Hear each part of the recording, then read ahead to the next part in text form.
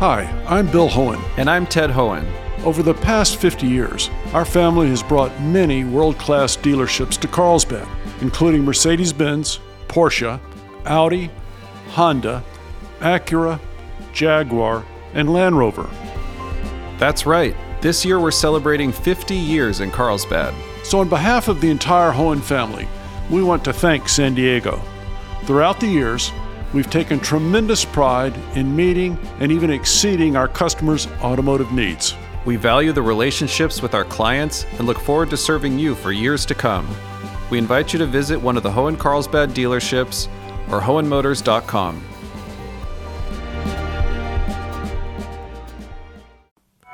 A proposed budget and the latest developments in California politics. And the big picture really is driven by the enormous tax revenue surplus that the state is looking at. I'm Jade Hindman. This is KPBS Midday Edition.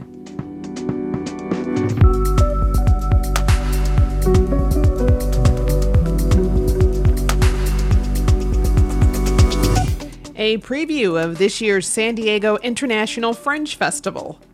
What God do you believe in? I just have to say, honestly, guys, I'm sorry, but I'm European and we don't really need God because we have gun laws and healthcare. Pole dancing to opera. And a look at how the Old Globe is kicking off its Summer Shakespeare Festival. That's ahead on Midday Edition.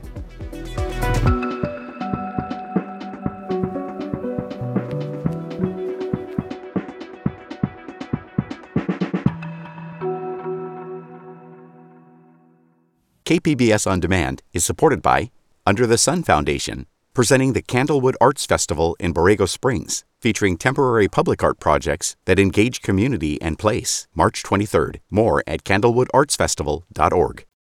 California state legislators reached the halfway point of their legislative term while negotiations on the state budget continue and political power plays reveal infighting in Sacramento. That's at least some of what's been happening in Sacramento over the last week or two. Here to talk about all of that and more is John Myers, Sacramento Bureau Chief for the Los Angeles Times. John, welcome to Midday Edition. Thank you. Happy to be here. So state legislative leaders in Sacramento, including Senate Pro Tem Tony Atkins from San Diego, announced a legislative budget proposal Wednesday. What's in that budget and how does it stray from Governor Newsom's proposal from last month? Well, there's a lot in it. The first thing I think we should do is establish the fact that the Democratic legislative leaders of both houses of the legislature agree on a budget is probably not too huge yet. It's going to really be interesting to see how they sit down and iron out a few differences with the governor. That said, the governor and these Democrats, Pro Tem Atkins and the Speaker of the Assembly, Anthony Rendon, they generally agree on the big picture here. And the big picture really is driven by the enormous tax revenue surplus that the state is looking at. And the governor estimates it at somewhere in the magnitude of more than $90 billion by next summer. Some of that money automatically goes to schools, but that provides a lot of money for a lot of other programs. The number one thing they have disagreed on that I think people are going to be watching here is the size of what I would call a tax relief or a tax rebate program. Governor's talked a lot about giving money back to the owners of vehicles because of high gas prices. It's talked about $400 per vehicle. The legislative leaders want a smaller rebate plan, about $200 per family, per person, but they want to tie it to someone's income. They basically want to talk about middle income and low income Californians needing some help during these high prices, inflation, and everything. Governor's talked about it more about gas prices and drivers. I think they will ultimately resolve this. I don't know where the number is going to come down, but across the spectrum of state government, healthcare, education, environmental protection, social services, there's a lot more that they agree on, I think, than disagree on. Well, what steps remain before a state budget is finalized? It requires only a majority vote of both houses of the legislature. Democrats strongly control the majority in both houses. So really, it's about those two legislative leaders, Senator Atkins and Assemblymember Rendon, striking a deal with the governor. There is an incentive to do it by June 15th, because if they don't do it by that day, if they don't send a budget to the governor by then, they don't get paid. The legislature doesn't get paid. That remarkably is an incentive for them to get their work done. So I think over the next couple of weeks, we're going to see more intense negotiations, and I expect we will see some kind of framework of a deal by the middle of June. And of course, the state's fiscal year begins on July 1st. and then they should have it wrapped up by then. But again, I think they agree on a lot more here. And I do think Californians are going to watch a lot about how that surplus is spent, more cash reserves, more long-term debt repayment, and again, this idea of tax relief. Recently, there seemed to be some political wrangling going on about who would be Assembly Speaker, the current Speaker, Anthony Rendon, or Salinas Democrat Robert Rivas. Can you tell us what happened there? Yeah, this is really a discussion about who's going to lead the lower house, the state assembly, into the future. Speaker Rendon has been speaker for quite some time. He is termed out of office after the next cycle, and inevitably people want to know who's going to lead it there. And so we had some wrangling over the last few days about the process, the timeline for that, and who that would be. Robert Rivas is an assemblyman from San Benito County, champion of farm workers' rights, and a Democrat through and through in a lot of ways. And he went around to members of the Assembly Democratic Caucus and found enough support for him becoming Speaker. They had a long discussion this week about it, and I really think it's not so much about whether Speaker Rendon will step aside. He will ultimately step aside, but when he chooses to do that, and whether Assemblymember Rivas has the support that maybe he doesn't take office or doesn't take the big job until next year, that's going to be interesting, because the one thing that people don't realize is that we're about to have a very large turnover in the legislature. We have a lot of members leaving office for a variety of reasons, and new people come in, and new people will choose who that next speaker will be. And whether or not Mr. Rivas continues to have that support in a few months from now remains to be seen. Also this week, California's Reparations Task Force released a 500-page report making recommendations for reparations for descendants of African Americans in the country before the end of the 19th century. What has been the response in Sacramento from that report? Well, I think there's been a lot of support for it. Remember that this panel, this reparations panel, was the product of legislation. Lawmakers agreed to do it. They really wanted to talk about the issue and to let experts try to remove it as much as they could from the political process to examine the history involved and the consequences and where to move forward. And when you look at this report, I mean, there are some really interesting preliminary recommendations. You know, the idea of ending voter approval for publicly funded low-rent housing, making that not contingent on voters from now on, of, basically expanding housing for low-income Californians, free tuition to colleges, potentially a new state agency that would allow a process for African Americans who could talk about their descendants, talk about their families, possibly apply for actual reparations at some point. It's a very interesting process. It's a long process, and I don't think anyone listening to us should think that this is going to happen tomorrow. This is an early report. There'll be another report later this year, and then we will see kind of where the politics and the public conversation lies over the issue of reparations. Yesterday, President Biden spoke to push for stronger gun control laws after yet another mass shooting, this one at a hospital in Tulsa, Oklahoma. How are California state lawmakers tackling guns?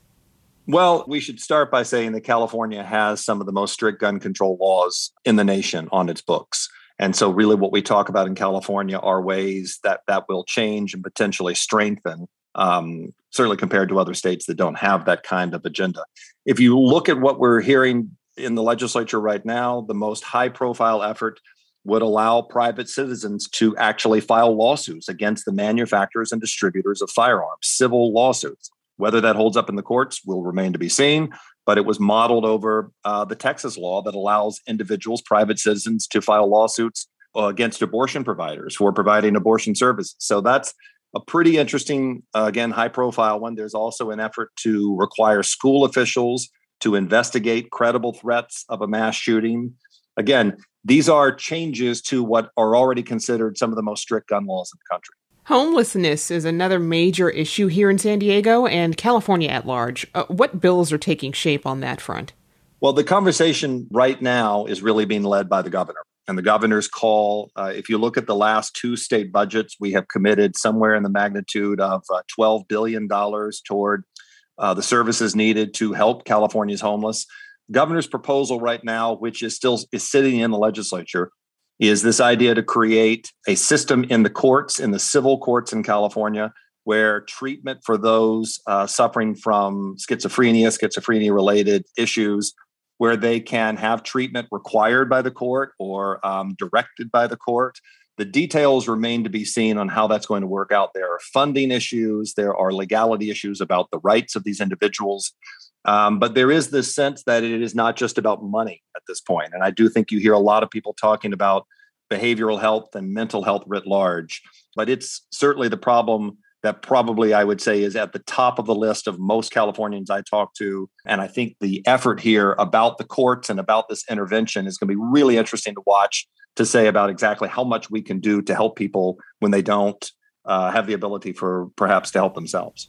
I've been speaking with John Myers, Sacramento bureau chief for the Los Angeles Times. John, thanks. You're welcome.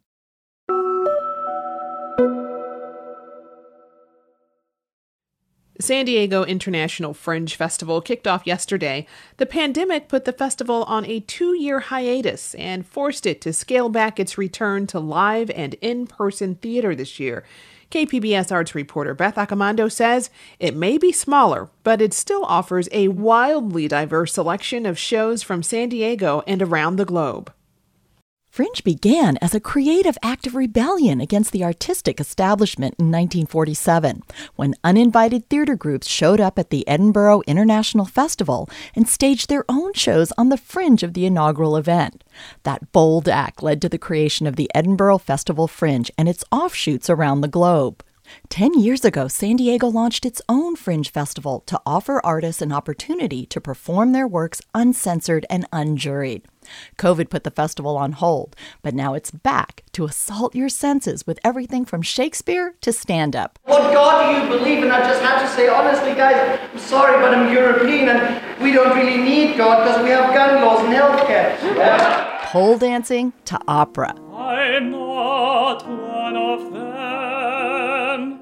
Nicholas Reveles makes his Fringe debut with the chamber opera Aftermath, which he wrote during the pandemic. It's a vignette about two characters who confront each other across a sliding glass door on the patio of a contemporary upscale home in Mission Beach.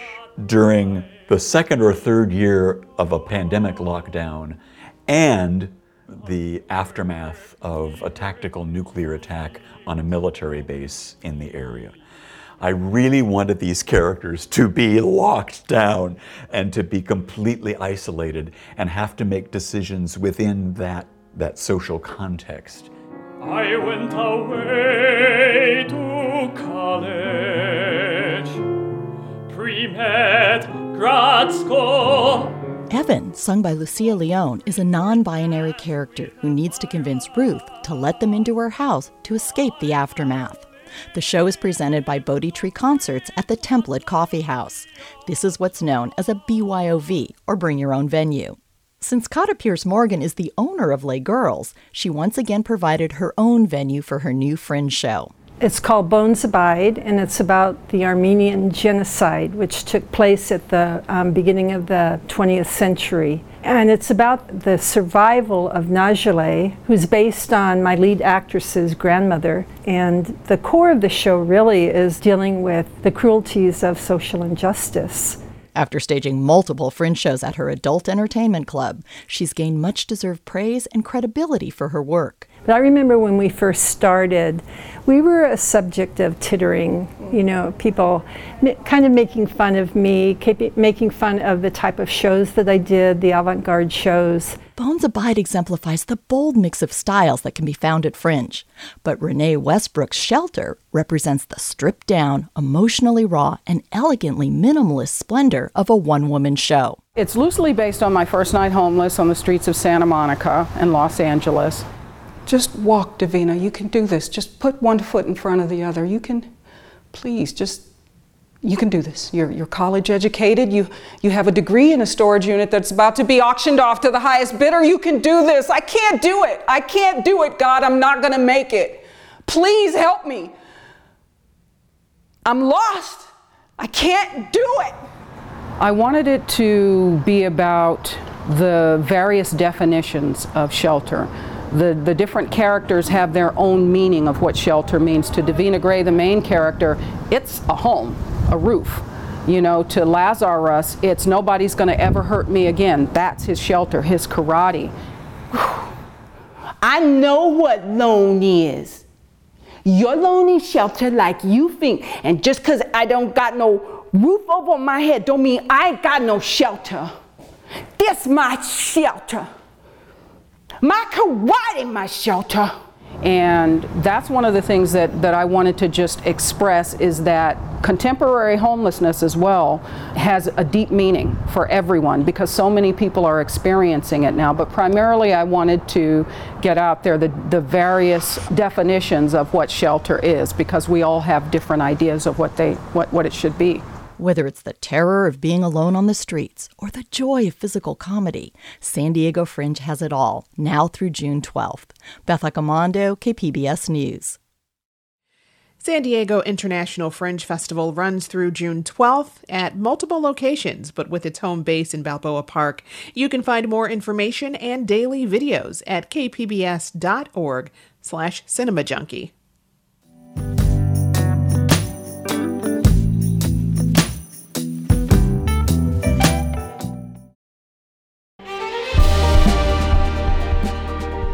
Hi, I'm Bill Hohen. And I'm Ted Hohen.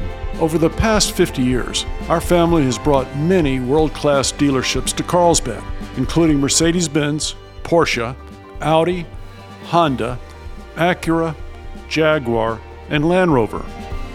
That's right. This year we're celebrating 50 years in Carlsbad. So on behalf of the entire Hohen family, we want to thank San Diego. Throughout the years, we've taken tremendous pride in meeting and even exceeding our customers' automotive needs. We value the relationships with our clients and look forward to serving you for years to come. We invite you to visit one of the Hohen Carlsbad dealerships or hohenmotors.com.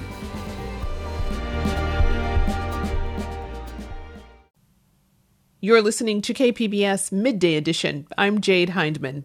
This Sunday, the Old Globe Theater kicks off its Summer Shakespeare Festival with The Taming of the Shrew. KPBS arts reporter Beth Accomando speaks with director Shauna Cooper about the challenges of producing a 16th century comedy that may now be perceived as sexist or even misogynistic.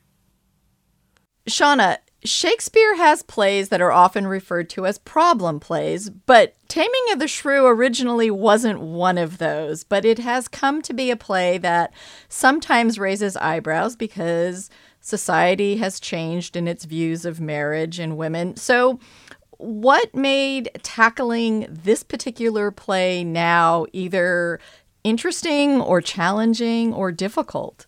Yes, this is a play with a lot of baggage, for sure. I think, every time I tell someone I'm directing it, they look at me like I'm crazy. But I have to say, I love this play. I think it's an incredibly important play, maybe even more so post-pandemic, as we are continuing to acknowledge as a world how much work there's still left to do about questions of gender, power, inequality. We live in a society that's based on a patriarchal system, and that is fraught, and there's a lot of work to be done to rebuild. And I think Taming of the Shrew is a play about the danger and absurdity of the patriarchy, and that within that there are these two radical spirits, Kate and Petruchio, who in meeting each other find the bravery and courage to attempt the messy thing of building a new way of living and loving in the world. And, there are a lot of mistakes made along the way. I think that may be why people sometimes interpret the actions of the play as problematic, but I think real change is messy, and that you can't actually try to build a better way, especially when you're a product of all of the ways in which the world is broken to begin with, without making some mistakes along the way. And I love that the play proposes that there may be a miracle waiting on the other side if you dig in and do that hard, messy work. And I guess the other thing I would say about this play is I think a lot of it has to do with point of view in terms of how you receive the play, and the question of, is this a misogynistic play, or is it a play about misogyny? And I believe, as written, it's a play about misogyny, but what that requires is an understanding of satire And I think that's something that we sometimes struggle with as a culture, is understanding, okay, what role can satire play? How might it invite us to see ourselves, to laugh at ourselves, and then hopefully wrestle with things about ourselves that we think we need to change? So with that in mind, what kind of approach did you take in terms of the tone and the period in which you set the play? Well, I believe it's a comedy. I think it's a political satire. That led us to set the play in modern dress. It's highly influenced by a lot of Mediterranean, high fashion worlds, and the world in which like men wear a lot of colors. There's a peacocking happening. And so it's super colorful, very fun, but also expresses something about the absurd.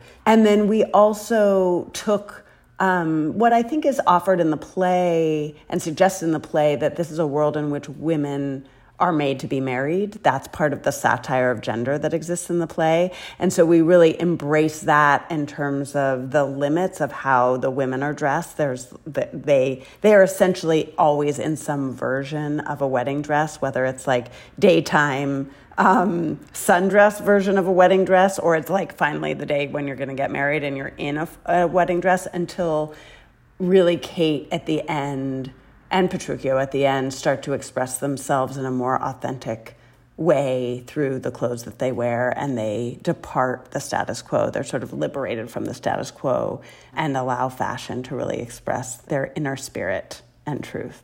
So did you feel that setting it in a more contemporary setting opened up new problems, or kind of gave you ways to solve problems? Because, in a contemporary setting, people will understand more about cues in terms of costuming and clothing, because 15th century clothes mean nothing to them in terms of, what does it reveal in terms of stature or status or something. So I'm just curious if you felt you were gaining more by moving it to the contemporary setting than you were losing. I do feel that way. I think because doing this play in a contemporary setting requires that you wrestle, I think, even more deeply with the problems the play. I feel it reminds me how much the struggles of this play and the struggles of gender and power are still in play for us. When I see people in modern dress in this play, and I see the ways in which women are kind of punished for not adhering to certain expectations and rules of how women behave, and I see how men are enduring the costs of male toxicity for themselves. I think often when we're having conversations about feminism and about how we change questions of male toxicity, we forget how much that hurts the men. That way of being in the world and that culture has a cost for everybody. And so I think seeing this play through a modern lens helps me meditate on those questions and how they are still permeating the world around us today. And I think, again, even more exposed after the pandemic, because that shone a light, I think, on a lot of these questions. And I think people are more interested in wrestling with them than ever before, because we understand that they're not going anywhere, that we've maybe just covered them up, but actually we haven't solved or healed. And I think the gift of Taming of the Shrew is it invites you to wrestle with those questions, but also laugh at them. And I think we just also all need to laugh right now and be together outside under the stars and get to not be let off the hook in terms of these questions, but enjoy the debate, enjoy the conversation, laugh at ourselves and our failings, and then we can leave the theater and maybe think about how to do better. And you brought up this idea of this play has a lot of baggage. So for audiences coming to this, what do you suggest to them to kind of leave behind at the station and not bring with them? Oh my gosh, I know. It's so challenging. The thing we experience in rehearsal all the time as artists working on this play is how to let ourselves rehear the play and kind of shed the past productions and our past ideas. So part of it is, I think, just if people have experienced this play in the past or they think they know what this play is about, they can just like leave those bags and coat check, and really just try to meet the play afresh and see what they hear if they're landing in the present with this play. What do they hear that feels like their world? What do they hear that sheds new light on their world or allows them to laugh at their world or think about their world differently? And also, I guess the other piece is like to be generous with ourselves, to remember that change is messy and hard and that people make mistakes along the way, and that Kate and Petruchio are deeply flawed protagonists, but that's what we can love about them. I feel like that's what can be a guiding light about them, is that we don't have to be perfect to lead the way into a better future. And, being a little generous with ourselves and each other when we fail along the way and not give up, I think, is the invitation of The Taming of the Shrew. So I hope those are some of the things that an audience will feel like they can enter the theater with. I want to thank you very much for talking about this new version of Taming of the Shrew. My pleasure. That was Beth Accomando speaking with the director, Shauna Cooper. The Old Globe's Taming of the Shrew opens Sunday and runs through July 10th.